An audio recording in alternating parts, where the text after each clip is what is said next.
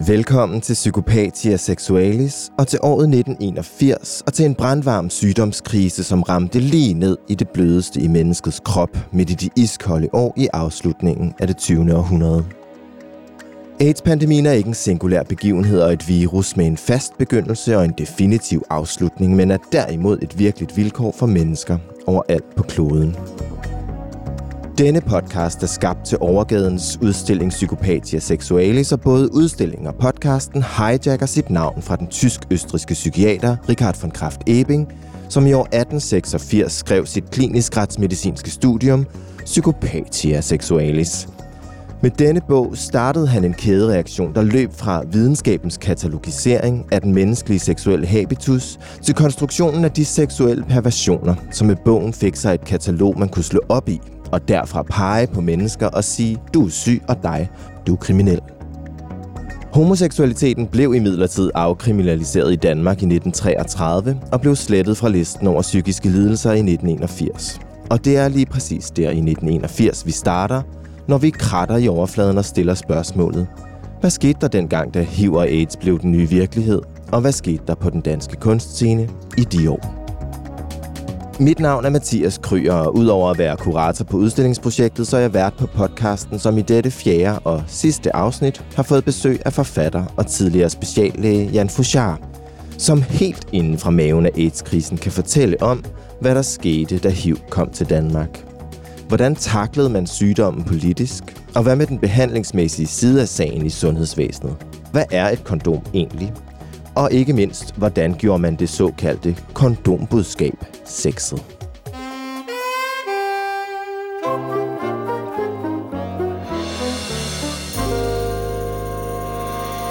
Jeg hedder Jan Fouchard, og jeg er blevet 68 år. Jeg er bøsse, sprang sent ud som 27-årig. Jeg er gift med en mexicansk mand, som jeg har været sammen med i 22 år.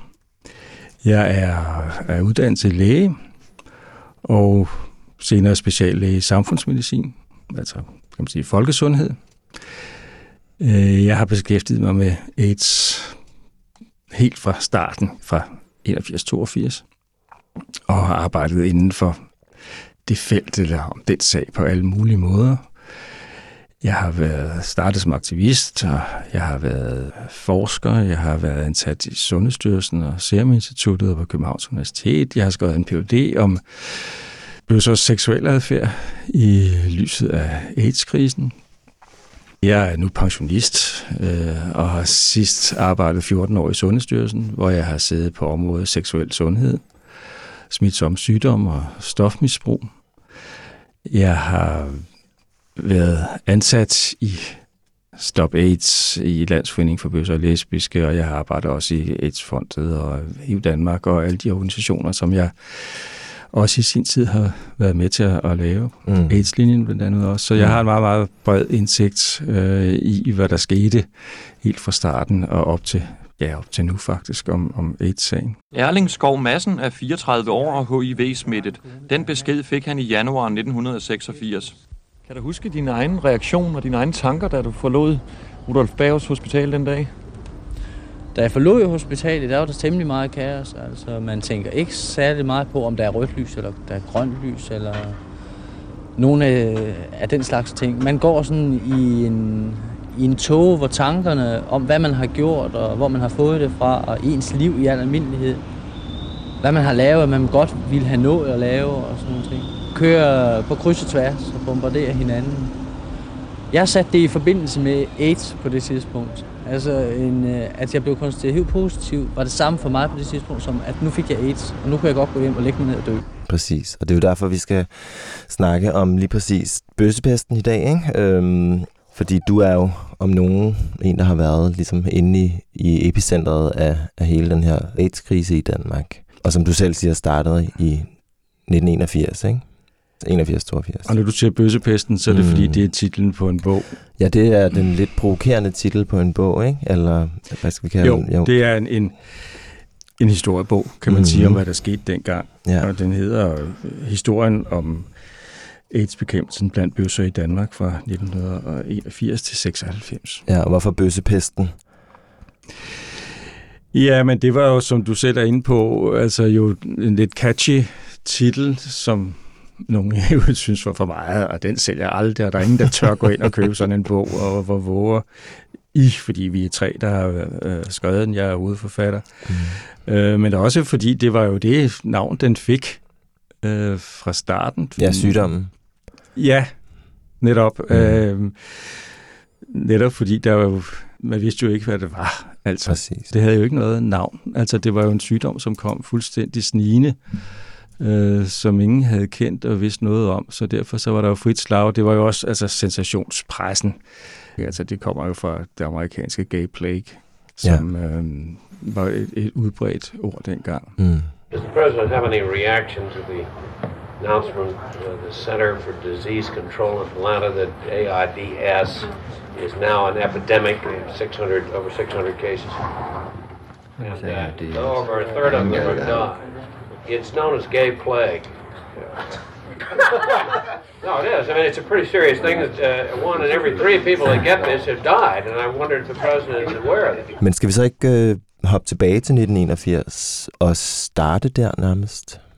Det var jo det år, hvor at man for første gang i USA var det opdaget, at der var noget mystisk på færde, hvor at unge fyre, som tilfældigvis så også var bøsser, blev indlagt med nogle alvorlige sygdomme, som man egentlig godt kendte. Altså det var jo nogle kræftformer i huden, og det var nogle kendte former for lungebetændelse, men de var i øvrigt meget sjældne, og noget man så typisk hos gamle mænd, eller ældre mennesker, som havde fået en blodtransfusioner eller nyretransplantationer, og så gav man dem noget medicin, for at det ikke skulle blive afstødt, og så man, at man kunne få sådan nogle symptomer. Så det var en underlig form for immundefekt, som man ikke kunne forklare. Hos nogle helt ellers unge og raske fuldstændig fyre der. Så det var sådan noget overraskende, og det ramte så pressen også i USA, og det kom også til Danmark, blev det nævnt også i 81. Første gang blev det beskrevet ved det, at der var faktisk nogle fremsynede læger, som ville lave en undersøgelse af, hvad det her var, fordi man gerne ville sammenligne amerikanske bøssers livsstil og danske bøssers livsstil, for at prøve at finde ud af, om der var en forskel, der kunne gøre, at der var sådan en sygdom i USA, men som ikke var der i Danmark. Altså, hvad var det, de mennesker havde gjort, som kunne give dem den her sygdom? Man anede jo allerede dengang, at det her, det kunne være noget smitsomt, siden at det var nogle mennesker, der lignede hinanden, og så var indlagt samtidig med de samme symptomer. Men, og som havde nogenlunde samme seksuelle habitus. Også det. Men hvad man ikke lige regnede med, var jo også, at sygdommen var faktisk kommet til Danmark allerede på det tidspunkt. Man undersøgte 250 medlemmer, tror jeg, af Landsforeningen for Bøsser og Lesbiske, og tog blodprøver og sædprøver skulle afleveres og sådan noget. Det var et ramaskrig, og det var den debat, som ramte pressen i 81. I Danmark også. Og da jeg så kom hjem og hørte om det her for første gang, så sagde jeg, det var dog fans. Altså, det var ikke sådan en uro eller panik eller noget. Jeg tænkte, det kan da ikke være rigtigt, at der er en sygdom, som decideret går efter homoseksuelle mænd. Altså, det er jo lige en konspirationsteoretikers værste mareridt. Det kan ikke være rigtigt. Sådan fungerer sygdommen jo ikke. Så det var sådan en slags vantro, at det var ikke noget skræmmende, som sagt, fordi jeg regnede med, at det var nogle isolerede tilfælde. Men det udviklede sig jo, kan man sige. Der kom jo flere, i Danmark også, flere, ikke så voldsomt mange der i starten, og jeg kendte dem ikke. Jeg var jo lige sprunget ud som bøsse, da jeg kom hjem fra Peru, og gik ind i Landsforeningen for Bøsser og Lesbiske, og i noget udenrigspolitisk arbejde. Og der var vi jo i kontakt med bøsseorganisationer i andre lande, og det rørte sådan set lidt på sig. Men hvor tæt monitorerede man de her bøsser i Danmark på det tidspunkt? Så? Altså, fordi jeg synes, er det ikke noget med, at man finder ud af, at de fleste af dem, der så er smittet, også har været i USA, eller? Jo, altså de her blodprøver fra 81, dem gemte man jo. Altså man havde en teori om, at det kunne skyldes, at bøsser havde en overvægt af det, der hedder cytomegalovirus, altså et andet virus, som kunne undertrykke immunforsvaret. Eller at det var, fordi man brugte poppers, altså amylnitrit, som man sniffede under dansen eller under sex, for at få en større lystfølelse, og at det kunne udvikle et immunapparat defekt. Og det var det, de her forskere gik efter. Ja.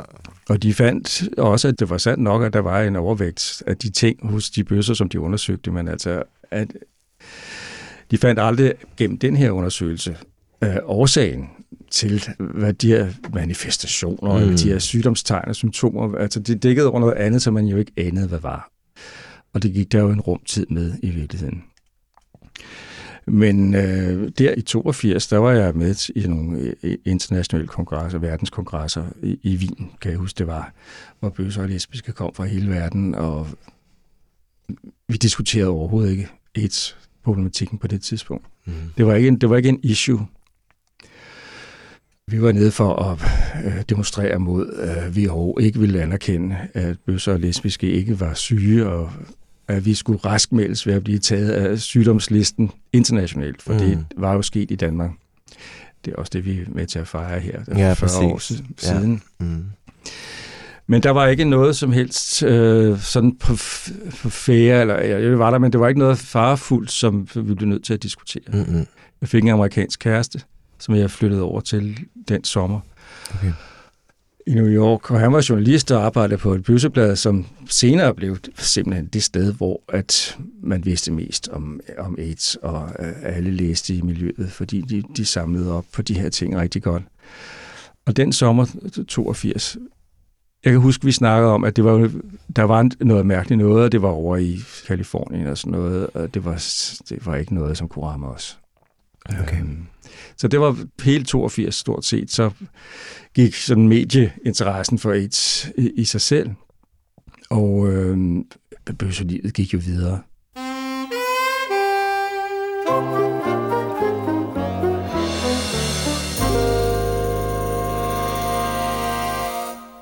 Indtil 83, hvor at gennem de her amerikanske bøsseblade, der blev jeg og andre jo opmærksom på, at det her, det kunne blive meget farligt.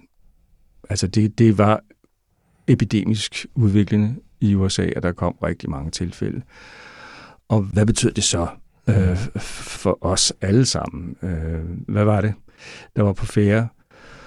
Og det var jo så først i 84, da man fandt AIDS-virus, at det var et helt nyt virus, det her handlede om. Det var man kendte ikke til det, og forskningen tog jo lang tid der for 40 år siden, så der gik nogle dyrebare år til spilde, kan man sige, hvor smitten spredte sig fuldstændig uhæmmet og ukendt, fordi man kunne jo ikke måle det i blodet. Der var ikke nogen antistoffer, før at man som i 84 fandt AIDS-virus.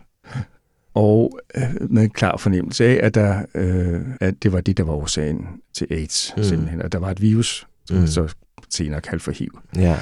Og det åbnede for en frygtelig indsigt i, at det her, det var meget mere udbredt, end nogen havde vidst, også i Danmark. For de blodprøver, som man havde taget i 81, de blev så tøet op, og så kunne man lave en antistoftest på dem. Og det viser så, at 9% var smittet af sådan helt almindelige, altså jeg ved ikke nogen specielle, særlige bøsser i Danmark i 1981. Og i 84, der var den procent delt, fordi man fulgte op på de samme mennesker, der kunne man se, at der var 26% smittet. What? Wow. Altså hver fjerde tilfældige bøsser var blevet smittet i 1984. Og det var jo en enorm stigning, og en ganske rædselsfuld indsigt i, at det her, det ville brede sig ukontrolleret. Og det gav jo en voldsom frygt, kan man sige, fordi nu satte panikken virkelig ind, når man, altså verdenssamfundet, blev klar over, at her var noget voldsomt, det var smitsomt, og det var dødeligt. Og hvad skulle man gøre ved det? Altså, de smittede, dem der blev konstateret smittet, var jo selvfølgelig mest berørt af det her, for hvad betød det? Hvor længe havde de levet, og så videre. Hvordan skulle de gebære sig seksuelt? Og det galt jo også alle sammen i virkeligheden. Hvad betød det for vores seksuelle liv? Og at der kom sådan en trussel, sådan en bombe, der eksploderede lige midt i bøssemiljøet. Det vil sige, man havde fundet ud af i 84, at det havde noget med seksualitet, at det havde noget med sex at gøre. Det var en smitsom sygdom, og at det tydeligvis smittede ligesom hepatitis, altså gennem blod og gennem sex, sæd. Ja. Alt tyder på, at sygdommen spredes gennem direkte kontakt med kropsvæsker som blod eller sæd fra en, der er smittet, og kun på denne måde, altså ved seksuelt samvær eller ved for eksempel at bruge samme kanyle. AIDS er ikke stærkt smittende. Der er ingen grund til at tro, at AIDS overføres gennem luften, maden eller almindeligt samvær. Men hvordan? Hvad var det, der smittede, og hvad kunne man gøre ved det? Og smittede det altså i luften eller ved spyt, og kunne man drikke af en kop og røre ved huden? Og alle de der ting gjorde jo, at alle, der havde med patienter at gøre, altså hele sygehusvæsenet, altså blev panisk rædselsslagen for selv at blive smittet, og man må jo iværksætte nogle foranstaltninger for at undgå det. Så der var ligesom en medicinsk krise, der blev til en krise om, hvordan man skulle omgås især bøsser.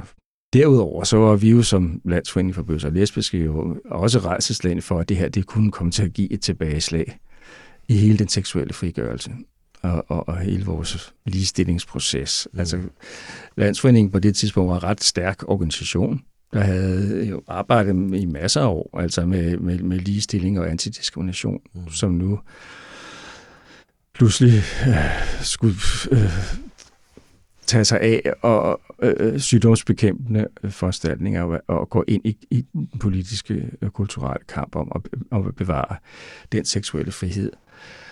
Altså, du må tænke på, at vi som bøsser dengang jo stod lige foran, at nu skulle vi virkelig nyde frugten af alt det store arbejde, der er blevet gjort. Ikke? Vi var blevet afkriminaliseret tilbage i 30'erne. Der var den grimme lov i 50'erne, som smadrede bøssemiljøet på mange måder. Og nu er vi så blevet såkaldt afpatologiseret. Altså, vi var ikke mere syge, fordi vi var blevet taget af sygdomslisten. Så nu stod jo hele verden åben foran os, og vi manglede bare det sidste, at afproblematisere det at være homoseksuel.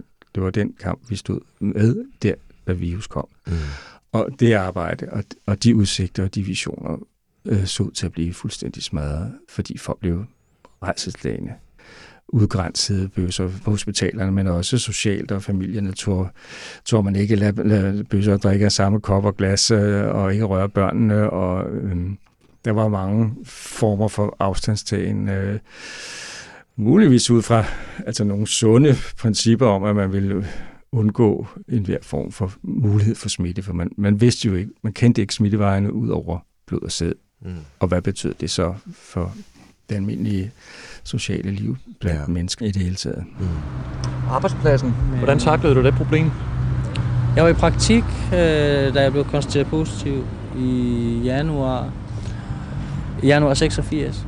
Og jeg gjorde dem opmærksom på det, og det var på et plejehjem, hvor jeg var, og de blev temmelig nervøse ved det her. De satte meget sprit frem, de satte meget sådan affaldsbøtter frem, så jeg kunne nå, sådan, uanset hvor jeg var, så var der altid sådan sprithandsker inden for rækkevidde. Og det forstærkede selvfølgelig min egen nervøsitet og min egen skræk og hysteri. Men det var jo forståeligt nok.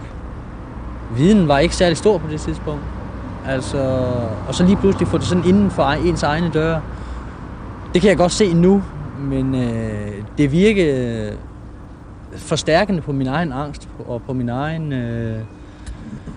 frustration over hele det at være HIV-positiv.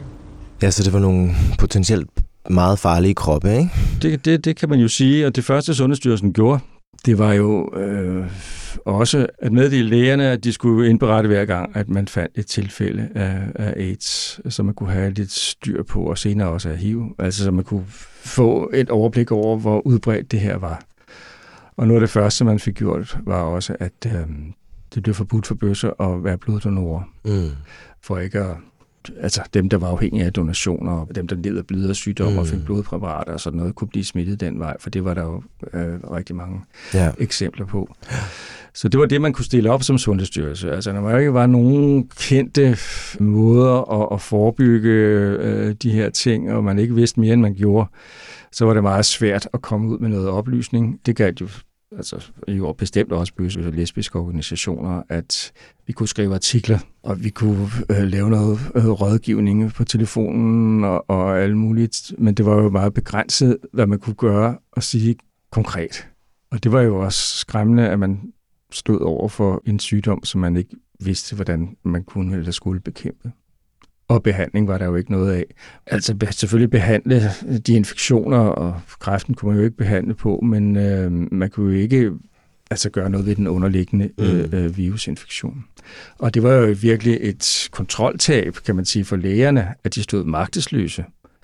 Altså infektionsmedicinen var jo en succeshistorie i hele det forrige århundrede, hvor man er blevet kendt med bakterier og også senere virus og penicillinens opfindelse og sådan noget. Så altså, det var jo et tab og et fald for lægerne, at man stod her fuldstændig uden at kunne stille noget som helst op.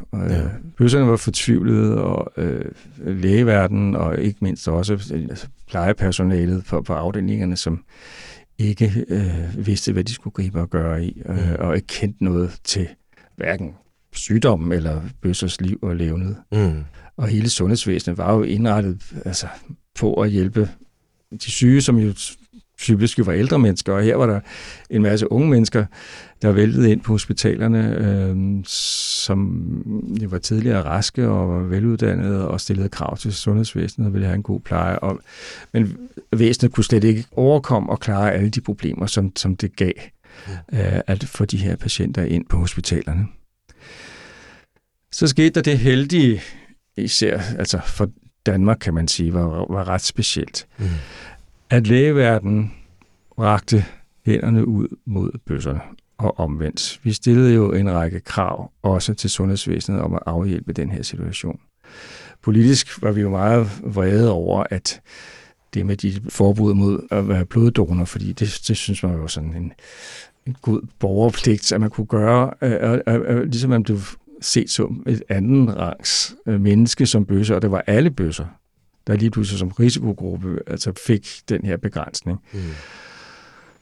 Det var vi meget mod i starten, men for at sluge den kamel, så stillede vi et modkrav til hospitalsverdenen om, at der skulle oprettes nogle klinikker på de store hospitaler, hvor man kunne komme ind og blive undersøgt for immundefekt, var det i starten, ikke? Og så senere, når man fik HIV-testen, også at man var smittet. Fordi praktiserende læger vidste jo ikke noget om det her, og det var der mange på hospitalerne, der heller ikke gjorde. Så der skete jo en udvikling i viden, og at vi krævede og fik endelig langt om længe, tror jeg det første var i 84-85, at der blev åbnet klinikker på Rigshospitalet og på Hvidovre Hospital, i hvert fald her på Sjælland, hvor at man kunne komme ind fra gaden og blive undersøgt og blive rådgivet og hjulpet.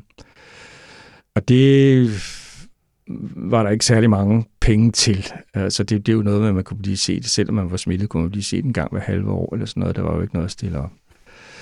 Politikerne på det tidspunkt var jo meget tilbageholdende med at give nogle penge til hele den her sag.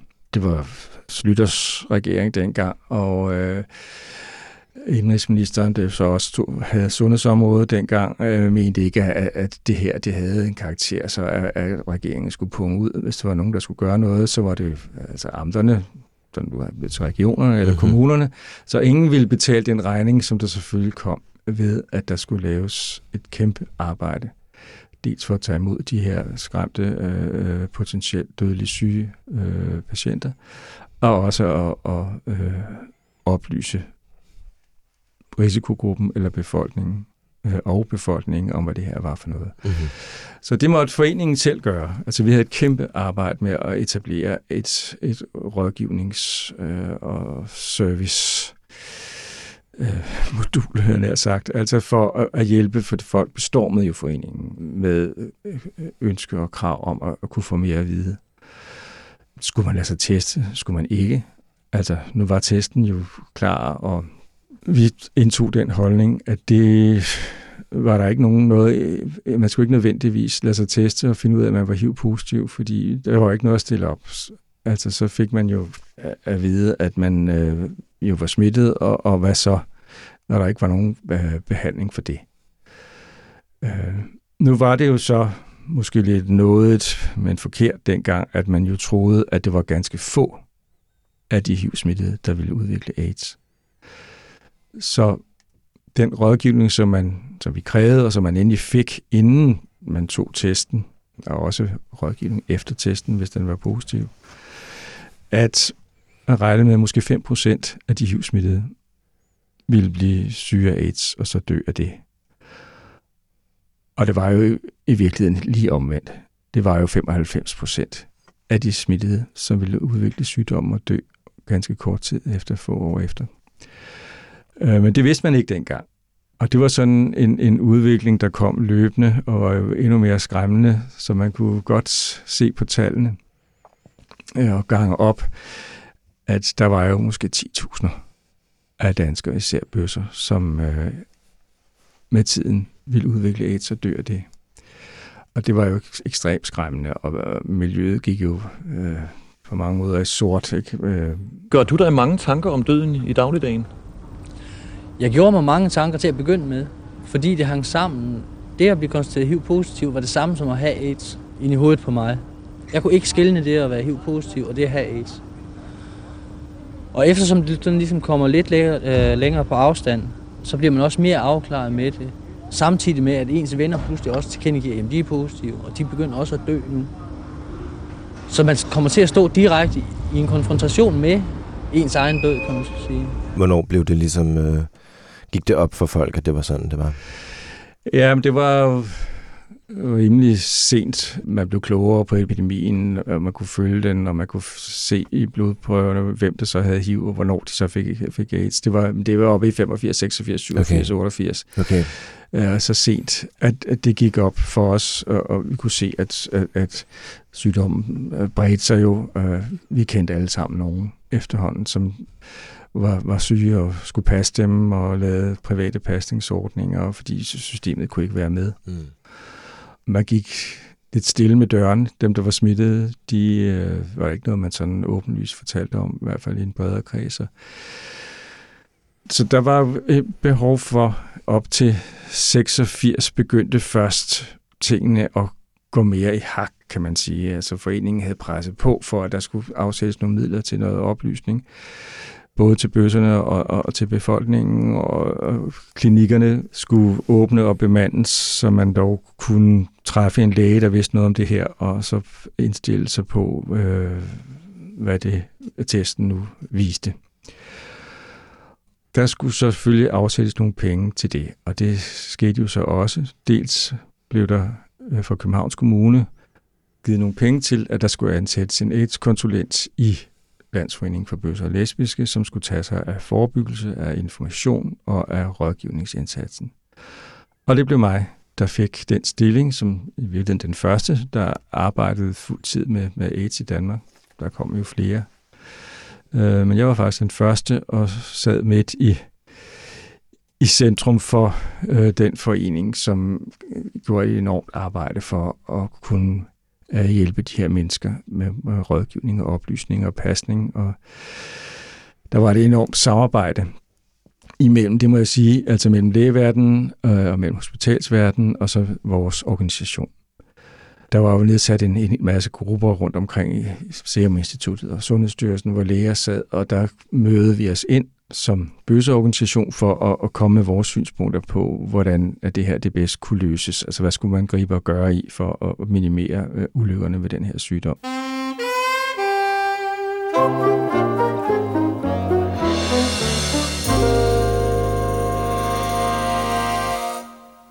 Vi havde en lægegruppe i Landsforeningen for bøsser og lesbiske. Vi var en håndfuld, som havde arbejdet med det her, altså tilbage fra 82, og gjort det bedste, vi kunne. Men flere af disse læger var døde af AIDS. Nogle var slet ikke sprunget ud. Andre havde nogle helt andre specialer, og som de ikke turde blive kendt som ham, bøsselægen. Men det ville jeg gerne. Så jeg kom ind i alle de her lægelige grupper, hvor vi kunne koordinere samarbejdet. Altså lægerne havde brug for bøsserne til at få tillid til, at væsenet ville dem det godt og komme ind og kunne blive behandlet, og i hvert fald undersøgt. vi havde brug for lægerne til at behandle og oplyse og undersøge. Så vi havde brug for hinanden, og der var et meget, meget godt samarbejde. Og der sad jeg med ved alle de her møder og fik en masse gode kontakter og kunne komme med indspark for bøsselivet og for vores organisation til, når noget gik helt forkert i systemet. Og der var masser af ting at tage fat på. Altså for eksempel fik folk jo dengang at vide, at de var HIV-smittede gennem et brev. Det blev sendt med posten med helt almindelig sneglepost. Simpelthen en brun kuvert, hvor der stod, at ja, vi har undersøgt dit blod, og vi må fortælle dig, at du har fundet HIV-smittet. Altså i den dur, ikke? Og tit var folk testet også uden at de vidste det. Altså der var ikke noget dengang, altså man skulle i samtykke til at få taget en prøve. Altså der var jo rask væk læger, som mente, at de var i deres gode ret til at tage en prøve alene i grunden for, at når man så fandt en HIV-smittet, at man kunne afgrænse vedkommende og lægge vedkommende i isolation og iføre sig masker og uniformer og plastik rumdragter for, at de her mennesker ikke skulle komme til at smitte andre, hvor man stadig troede på det tidspunkt, at det var noget, der kunne smitte gennem hud eller berøring eller sådan noget. Der er jo ikke nogen steder som i sundhedsvæsnet, hvor man er så tæt berøring med kropsvæsker. Så det var jo en begrundet frygt, kan man sige, som jo burde aftage, eftersom man kom til at kende smittevejene, men det var meget svært at udrydde folks frygt, og det var også meget hårdt at arbejde med AIDS-patienter, fordi de døde jo rask væk, og de var unge, og man så dem jo i overvis, hvor man tidligere havde mest at gøre med folk, man kunne behandle, eller ældre mennesker, som døde midt af dage, men her var det jo ganske unge mennesker, så det var hårdt. Seksuallivet efter man får at vide, at man er HIV-positiv, er det fuldstændig som det var før? Nej, den ryger ned på et nulpunkt for mit vedkommende. Jeg skulle ikke røre ved nogen, og der var ikke nogen, der skulle røre ved mig, fordi man føler sig utrolig smittet. Man kan se det næsten uden på sig selv, og man føler sig faktisk meget ulækker, fjern fra sin egen krop. Sexlivet var jo et problem for os, fordi at man var jo skræmt, og vi var jo ligesom delt i dem, der var HIV-smittet, og dem, der ikke var, og der skete sådan en udgrænsning af dem.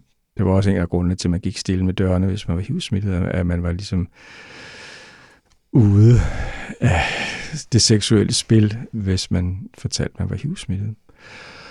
Og det var jo selvfølgelig et problem inden for bøsseverdenen, kan man sige, at der var nogen, som dels levede med en dødelig trussel, men også følte sig diskrimineret af deres egne. Det blev gudskelov løst, kan man sige, da kondombudskabet jo så kom ind i billedet. Det var jo helt oppe i 85-86, at det overhovedet fra offentlig kilde blev officielt, at nu beskyttede kondomer mod HIV-smitte. Det havde man jo ikke vidst før, og det var jo kæmpe gennembrud.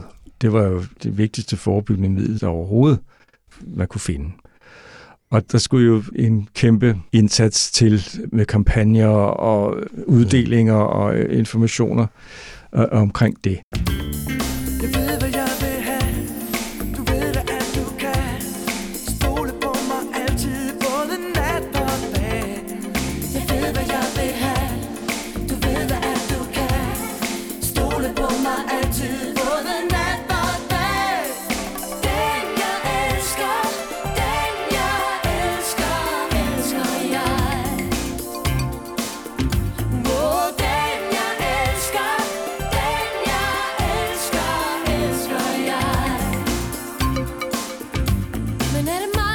Må jeg lige spørge om noget?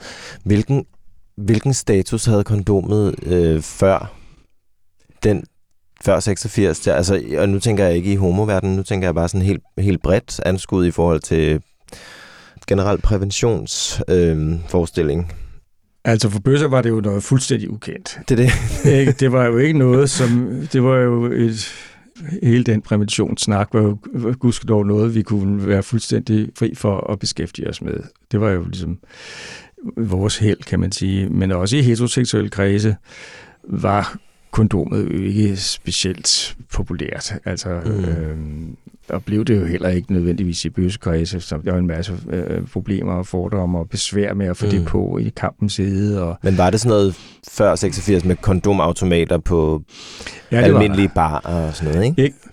Jo, det var der. Der var ude på toiletterne på værtshus og sådan noget. Der var kondomer, men ellers så var der jo andre former for prævention. Altså p-pillen var jo... Den var opfundet og sådan noget. Så kondomet blev set som et forstyrrende og forvirrende element i sexakten for alle. Men så kom den ind på en helt ny måde i 86. Ja, og det betød så, at man jo kunne bolle med hvem som helst, smittet som ikke smittet, eller ikke testet, og de fleste var jo stadigvæk ikke testet og sådan noget. Så det gav jo en tryghed, og man vendte tilbage til tidligere tider, altså at have mange partnere og have meget sex med fremmede og ukendte og tilfældige partnere. Det var jo ligesom bøssernes adelsmærke, kan man sige, som vi havde kæmpet for.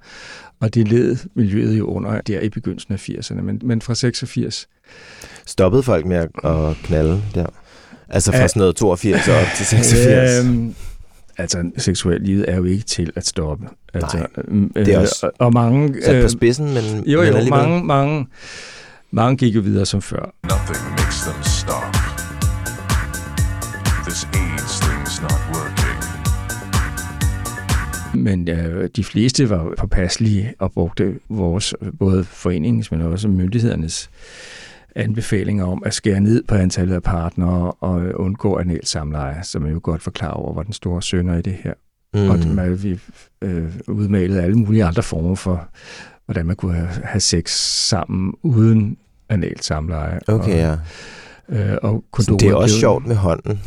Ja, men der var på ham, ikke i ham, og sådan noget var et slogan, ikke? Klart. Og den fik jo ikke for lidt, altså for vi skulle sådan smykke kondombudskabet og sex uden anal sex, altså på en måde, sådan så at det skulle blive attraktivt. Ja. For sådan en gammel 60'er-flipper som mig, der er det jo vigtigt, at den næste generation, og det er jo altså de 15-20-årige, de også får det lige så morsomt, som jeg havde det med kønsdriften. Her i 80'erne er gået hen og blevet en lille smule vanskeligere, end det var i de glade 60'ere.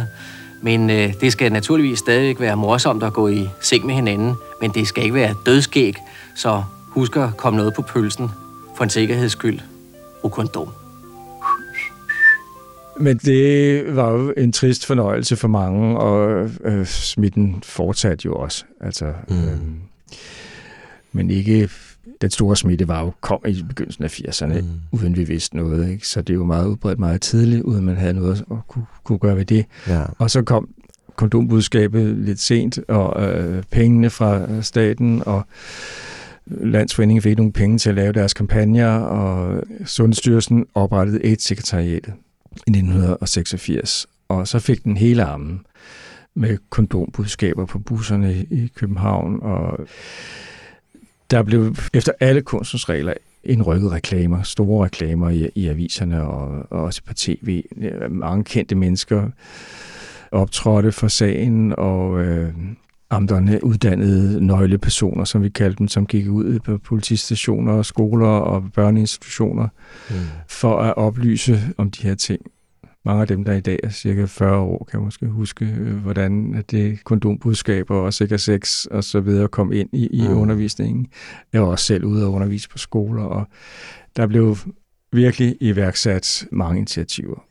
Og Sundhedsstyrelsens opgave, det var at være opmærksomhedsskabende og at give budskaber om, hvordan man kunne undgå smitte, men ikke mindst også, at man skulle lade være at diskriminere de bøsser og smittede. Det var den tredje pind i det her, og det var man meget opmærksom på, også når man skulle lave kampagnerne, at man skulle ikke udstille de smittede som nogle særlige personer, der skulle undgås. Og der var nemlig på det tidspunkt noget diskrimination. Det var der i det små, kan man sige, i Danmark i forhold til resten af verden. Altså, i USA var det specielt slemt, ikke? Der blev folk jo smidt ud af deres jobs eller deres skoler. Bedemænd ville ikke have med AIDS-døde at gøre, og sundhedspersonale ville ikke servere, og så videre, og så videre. I Danmark var det måske i en mindre skala, men der var eksempler på, altså hvordan at for eksempel politistationer havde sådan nogle billeder af dem, man vidste blandt, typisk var det narkomaner eller kriminelle, der var HIV-smittede, deres billeder hang på politistationen, så man kunne undgå at komme tæt på dem, og hvis man skulle anholde de her mennesker eller noget lignende, så skulle man have rumdragten på. Så de havde simpelthen et kartotek hængende af HIV-smittede stiknarkomaner og så videre. Okay. Og det var et meget stort krav for mange politikere og også andre, også i lægekredse, at man ville registrere. Man skulle have registreret de mennesker, der var HIV-smittede. Og man skulle bruge nogle tvangsmidler til at sørge for, at de her mennesker ikke skulle have mulighed for at smitte videre. Altså det kunne være ren indespærring, isolation, som det skete i Sverige eller Cuba. Altså alt den form for diskrimination, som foreningen i virkeligheden havde frygtet ville brede sig til Danmark. Ikke? Ja. Så jo, der var bøsser, som ikke kunne få lov, og panidræt kunne ikke få lov til at deltage i Københavns Svømmeunions og dele bassiner og omklædningsrum og sådan noget, fordi man frygtede smitte, men det var jo altså en ren gammeldags homofobi. Men hvornår var det?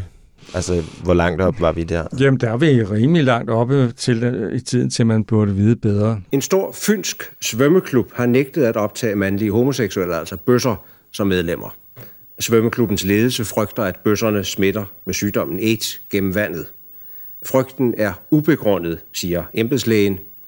Efter klubbens afslag vil kommunen nu stille svømmetid til rådighed for bøsserne. Alt det blev så imødegået, kan man sige, ved oplysning.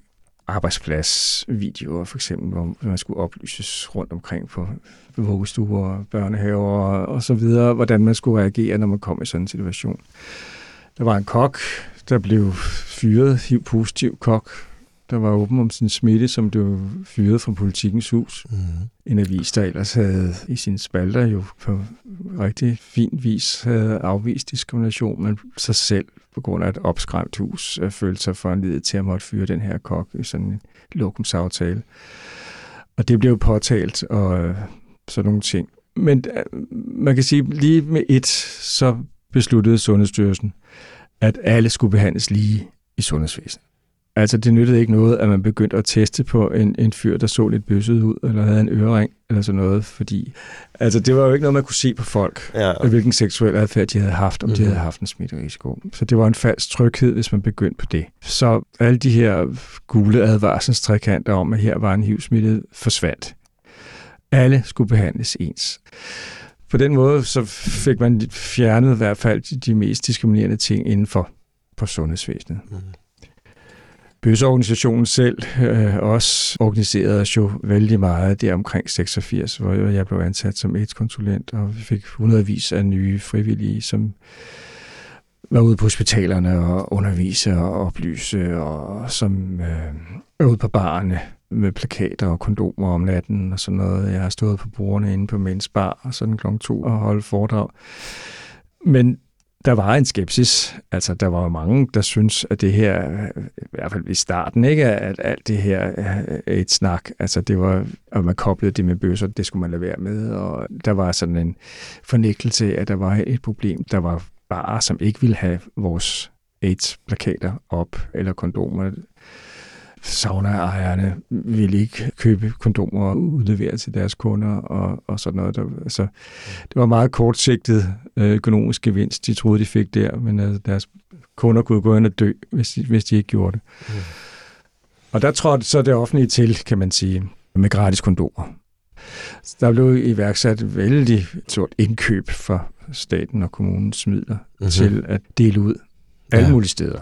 Ikke kun på bøssebarer, men også narkoinstitutioner og sociale institutioner osv. Flød det med kondomer, som blev delt ud. Ikke? Det var et virkelig storstilet projekt, og der var jo også mange komiske ting omkring det, at man kunne uddele kondomer, for eksempel i Ørstedsparken og alle mulige andre steder, hvor man lagde kondomerne op i fuglekasser, sådan så bøsserne vidste, at det var der, de skulle finde kondomer. Der var jo især Københavns Kommune meget, meget velvilligt indstillet og interesseret i at være med til at sætte sådan nogle piktogrammer med kondomer op rundt omkring på DSB-stationer og toiletter og sådan noget. Man vidste jo godt, at der foregik en masse sex rundt omkring. Og foreningen kunne jo, altså ikke kun, men for det meste jo kun nå dem, som var medlemmer og som kom i de åbne kredse, kan man sige. Dem, der var skabsbøsser eller bare havde sex med mænd en gang imellem ude i parker og sådan noget. Dem der havde man meget svært ved at nå med oplysning.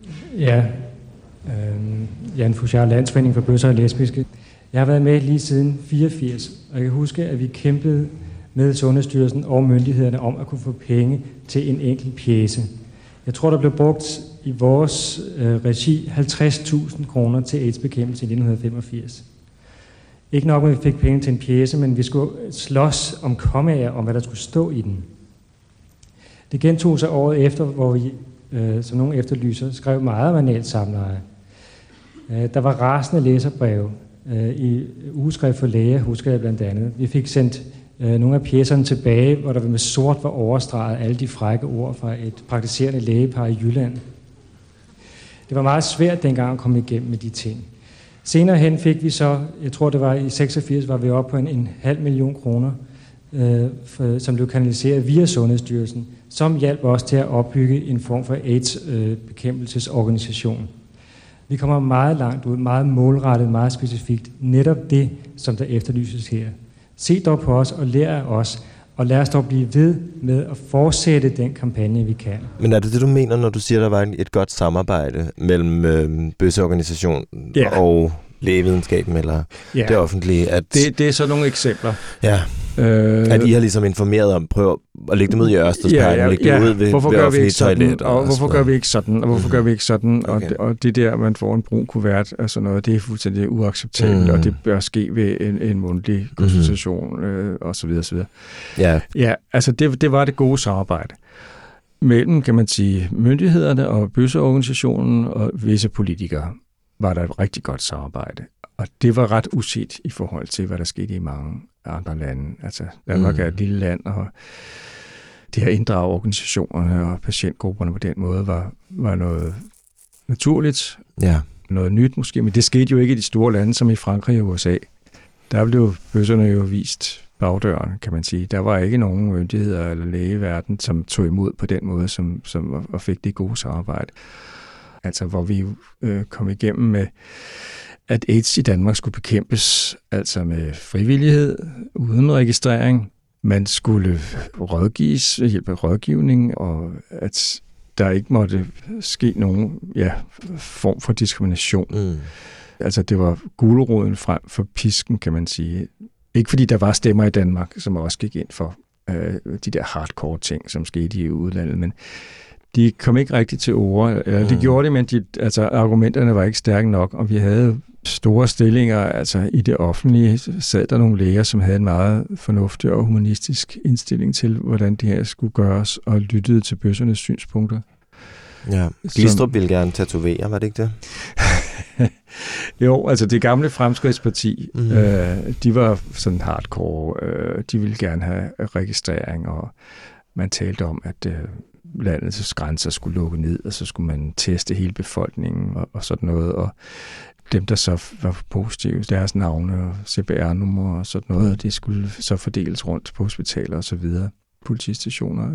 Altså sådan nogle tanker var døde i Danmark. Altså man argumenterede stærkt imod den slags ting. Også for at få befolkningen med og risikogrupperne med. Altså hvis man virkelig kom med de store skyts og majoriserede, kan man sige, så skræmte man risikogrupperne væk. Det var man meget opmærksom på, så det skete ikke. Og den der store bøssediskrimination, som foreningen havde frygtet i starten, den udeblev. Den udeblev faktisk. Altså tværtimod, kan man sige. Man lyttede og forstod, at det, som blev kaldt for bøssesynspunkter, sådan vredt, det var egentlig almindelige patientrettigheder. Og det blev de for alle. Og der var meget fornuft i det. Altså, at man inddrog patientgrupper i planlægningen. Det var man jo ikke vant til i Danmark. Og det kom jo først med AIDS. Og hvad kan man så lære af det? Jo, altid huske. Aldrig glemme. Gummi ude. Gummi hjemme. Yummi, yummi. Gummi, gummi. Yummi, yummi.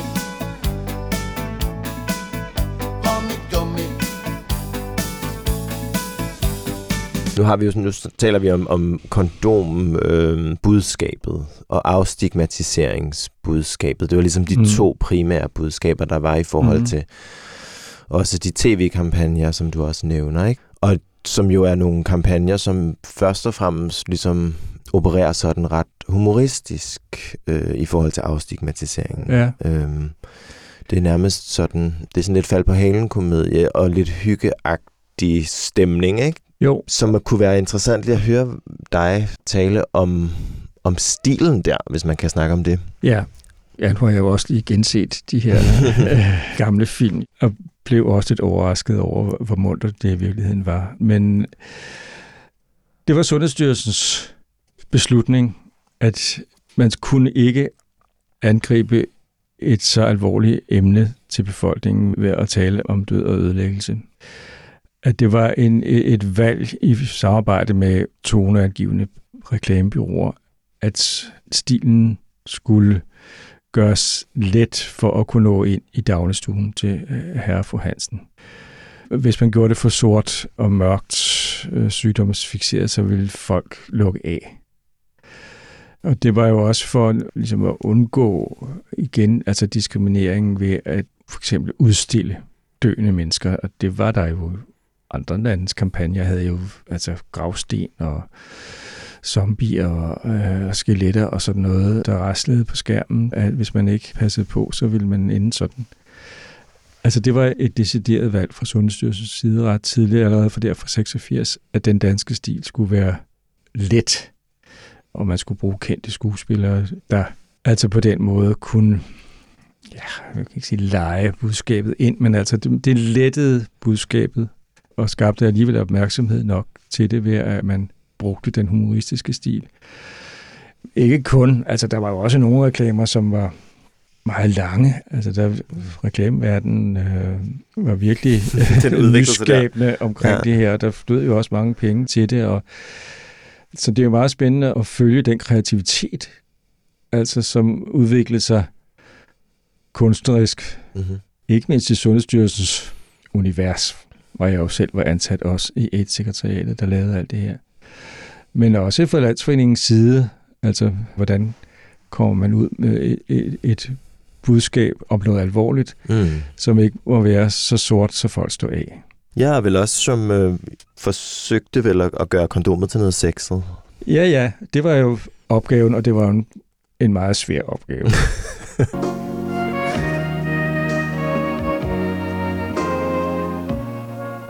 Radio- og tv-reklamenævnet har afvist en tv-reklame produceret af Landsforeningen af bøsser og lesbiske med den begrundelse, at den støder den fremherskende moral. Og vi har læge Jan Fouchard i studiet, der sammen med en gruppe andre læger har protesteret mod nævnets afgørelse. Er det nødvendigt at skære det sådan ud i pap? Tror du ikke, man når flere i befolkningen, hvis man ligesom pakker det lidt ind? Altså det er der jo forskellige meninger om. Jeg er ikke reklamemand, jeg er læge og forsker. Og jeg må bare sige, at hvis dem, som er eksperter på det her område, mener, at de ting skal gøres sådan, så synes jeg både jeg og nævnet og den almindelige danske borger må acceptere, at sådan må det være, at vi i den her alvorlige situation, for at mindske udbredelsen af HIV og AIDS, at vi må vise sådan nogle ting. Og altså skære ting ud i pap, det ved jeg ikke, om det er. Altså jeg kunne da godt ønske, at tingene var mere eksplicit, altså man kunne se, hvad det var, man skulle beskytte sig imod. Her er det 2 unge mennesker, der kysser hinanden. Altså det siger jo ikke noget om, hvad det er, man skal passe på i virkeligheden. Så jeg synes, den her reklame virkelig har prøvet at tilskære sig på den måde, sådan så at man tager hensyn til den del af befolkningen, som kunne være stødt.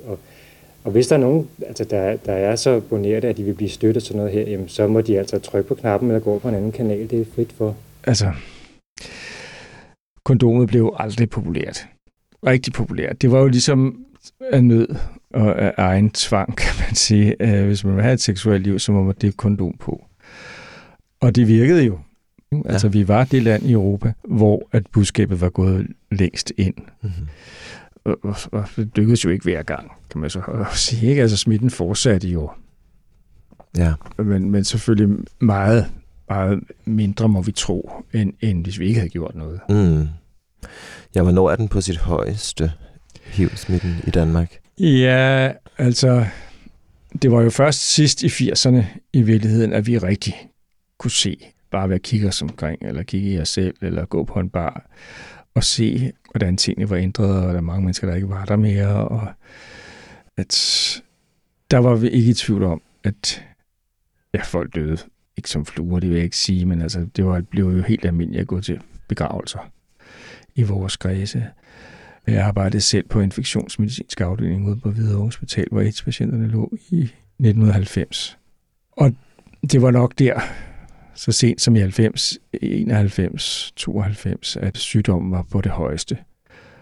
Og jeg lavede, da jeg arbejdede i Sundhedsstyrelsen, der nogle statistiske analyser, som viste, at AIDS var den hyppigste dødsårsag blandt unge mænd i København og Frederiksberg. Hvilket var på linje med New York, San Francisco og den slags ting. Så det var virkelig udbredt. Ja, over 2.000 mennesker døde jo, hvor de fleste var bøsser, kan man sige. Ikke? Hvor at vi var jo en lille gruppe på størrelse med en provinsby. Der var 2.000 rigtig mange døde, og så 6-7.000 har vi i dag af levende HIV-smittede. Så det ramte rigtig hårdt. Fra 90 og frem, især til 96, hvor vi fik behandlingen.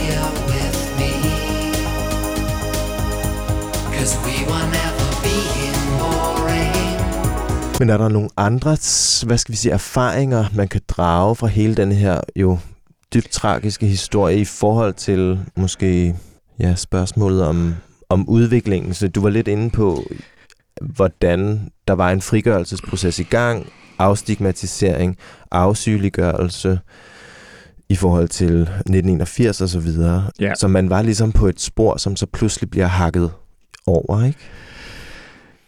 Det var i hvert fald frygten, at det ville gøre. Men jeg synes, hvis man kigger tilbage på det, og går lidt op i helikopteren, så mener jeg faktisk, at midt i al elendigheden og ulykkerne, så fik AIDS nogle positive følgevirkninger på det danske samfund og på sundhedsvæsenet. Altså hvis vi lige griber fat i den med bøssediskriminationen, og jeg sagde, at nu stod vi foran en afproblematisering af homoseksualitet og homoseksuelle. Altså der skete jo faktisk det modsatte, at verden, eller Danmark, åbnede jo op for, at der var homoseksuelle iblandt os alle, kan man sige. Og vi fik jo en platform til at stille os op ved det, at vi blev så meget inddraget i oplysningsindsatsen og den politiske proces osv. Så der var langt flere mennesker, der nogensinde, altså på tv og til foredrag og i film og sådan noget, homoseksuelle, som ikke kun ulykkelige, latterlige, depraverede personer, men almindelige mennesker af kød og blod. Altså, og for det blik, hvor familien Danmark bøsser var der, og vi så sådan ud, og vi skammede os ikke, og vi talte systemerne midt imod, og havde vores krav og vores ønsker. Og det aftvang en stor respekt, vil jeg påstå. Altså, vi fik et udstillingsvindue til at komme ind i stuerne og fortælle, vise os sådan så, at fru Jensens børn måske turde springe ud som homoseksuelle. Så det var et enormt springbræt for bevægelsen, om jeg så må sige, at vi viste et stort udsnit af, hvor forskellige man kunne være som homoseksuelle, og alle eller flere kunne bedre se sig selv i de rollemodeller, som vi jo kom til at repræsentere, som der ikke havde været før. Og enhver dansk film fik jo altså i hvert fald en biperson, som var bøsse, eller en biperson, ikke, som var den humanistiske, kloge fætter, eller gode ven, eller bror, eller sådan noget, der skulle forklare de heteroseksuelle, hvordan man levede og virkede i en moderne, forvirrende verden. Så der var et gennembrud, altså kulturelt, at vi blev set, vi blev hørt, og jeg mener, blev accepteret og respekteret. Altså husk, at om man nu kan lide det eller ej, men altså det registrerede partnerskab antidiskriminationsloven og sådan noget. Det er jo vedtaget politisk midt under de mest voldsomme AIDS-dage. Ikke? Så befolkningen fik en sympati, og mange synes, at det var rigtig forfærdeligt og synd for bøsserne, selvom man ikke selv var det. Altså, at vi skulle gennemgå alt det her. Så det synes jeg var et stort gennembrud.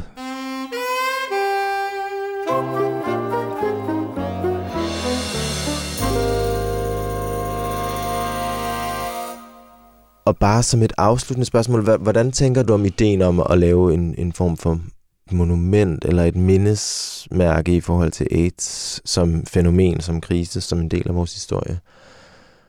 Det synes jeg er en fremragende idé. Og jeg har også selv haft tanken, men ikke rigtig vidst, hvordan man skulle komme videre med den. Det er jo oplagt, at den her dramatiske tid og denne dramatiske sag skal mindes og bevares på en eller anden måde, hvordan det nu kan blive. Altså, AIDS blev jo 1980'ernes mest samfundsomstyrtende sag, altså isoleret set, kan man sige, hvis man skal udpege sådan en. Og der gik jo mange mennesker til af det her, og der blev begået mange fejl. Man kom for sent i gang, og man vidste for lidt, og politikerne var for nølende, og når man tænker på, hvor hurtigt vi kom videre med covid og alle de milliarder, der er brugt på det, ikke? Altså, vi kunne godt have sparet mange af de 1000 menneskers liv og helbred og død. Altså, men det er en del af historien, og jeg synes, det vil være så smukt at ære de mennesker, som måtte lade deres liv i den her kamp, som vi andre jo så overlevede og står på ryggen af. Så jeg synes, det er en meget, meget smuk tanke. Jeg vil følge det med interesse. Det er spændende i hvert fald, hvad diskussionen kan bringe med sig, tror jeg, i forhold til lige præcis. Også det faktum, at det jo ikke er et afsluttet, selvom vi gerne vil sige, at nu er den næsten væk i Danmark i hvert fald, ikke? Sygdommen. Så lever den jo stadigvæk ude i verden. Så det er jo også sådan det er jo også et spændende spørgsmål, hvordan man ligesom monumentaliserer noget, som ikke er forbi, eller sådan noget, ikke? Ja, men det kan jo minde os om, at kampen fortsætter. Det er det. Tak, Jan. Selv tak. Du har lyttet til fjerde og sidste afsnit af podcasten Psychopathia Sexualis. Den er skabt som en del af udstillingsprojektet med det samme navn på Overgaden, Institut for Samtidskunst, og er produceret af Jan Høgh Stricker og Kasper Vang fra The Lake Radio. Tak fordi du lyttede med.